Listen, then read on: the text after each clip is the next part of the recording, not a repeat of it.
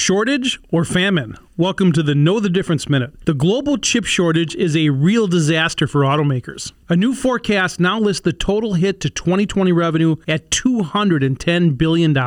In fact, current new car inventories are only 30% of pre-pandemic stock. Parking lots in Michigan are full of F-150s that can't be sold until chips arrive. Even missing one chip means a vehicle isn't complete. The shortage poses a real challenge for Ford's electric F-150, which requires up to 3,000 chips per vehicle. The latest forecast has auto companies building 7.7 million fewer vehicles this year. Compounding the problems are the COVID outbreaks that have shut down key supply centers in Malaysia and other Asian countries. It now takes a record 21 weeks to fill chip orders. If ordered today, chips wouldn't arrive until mid-February. I'm Dave Spano from Annex Wealth Management, and that's your Know the Difference Minute.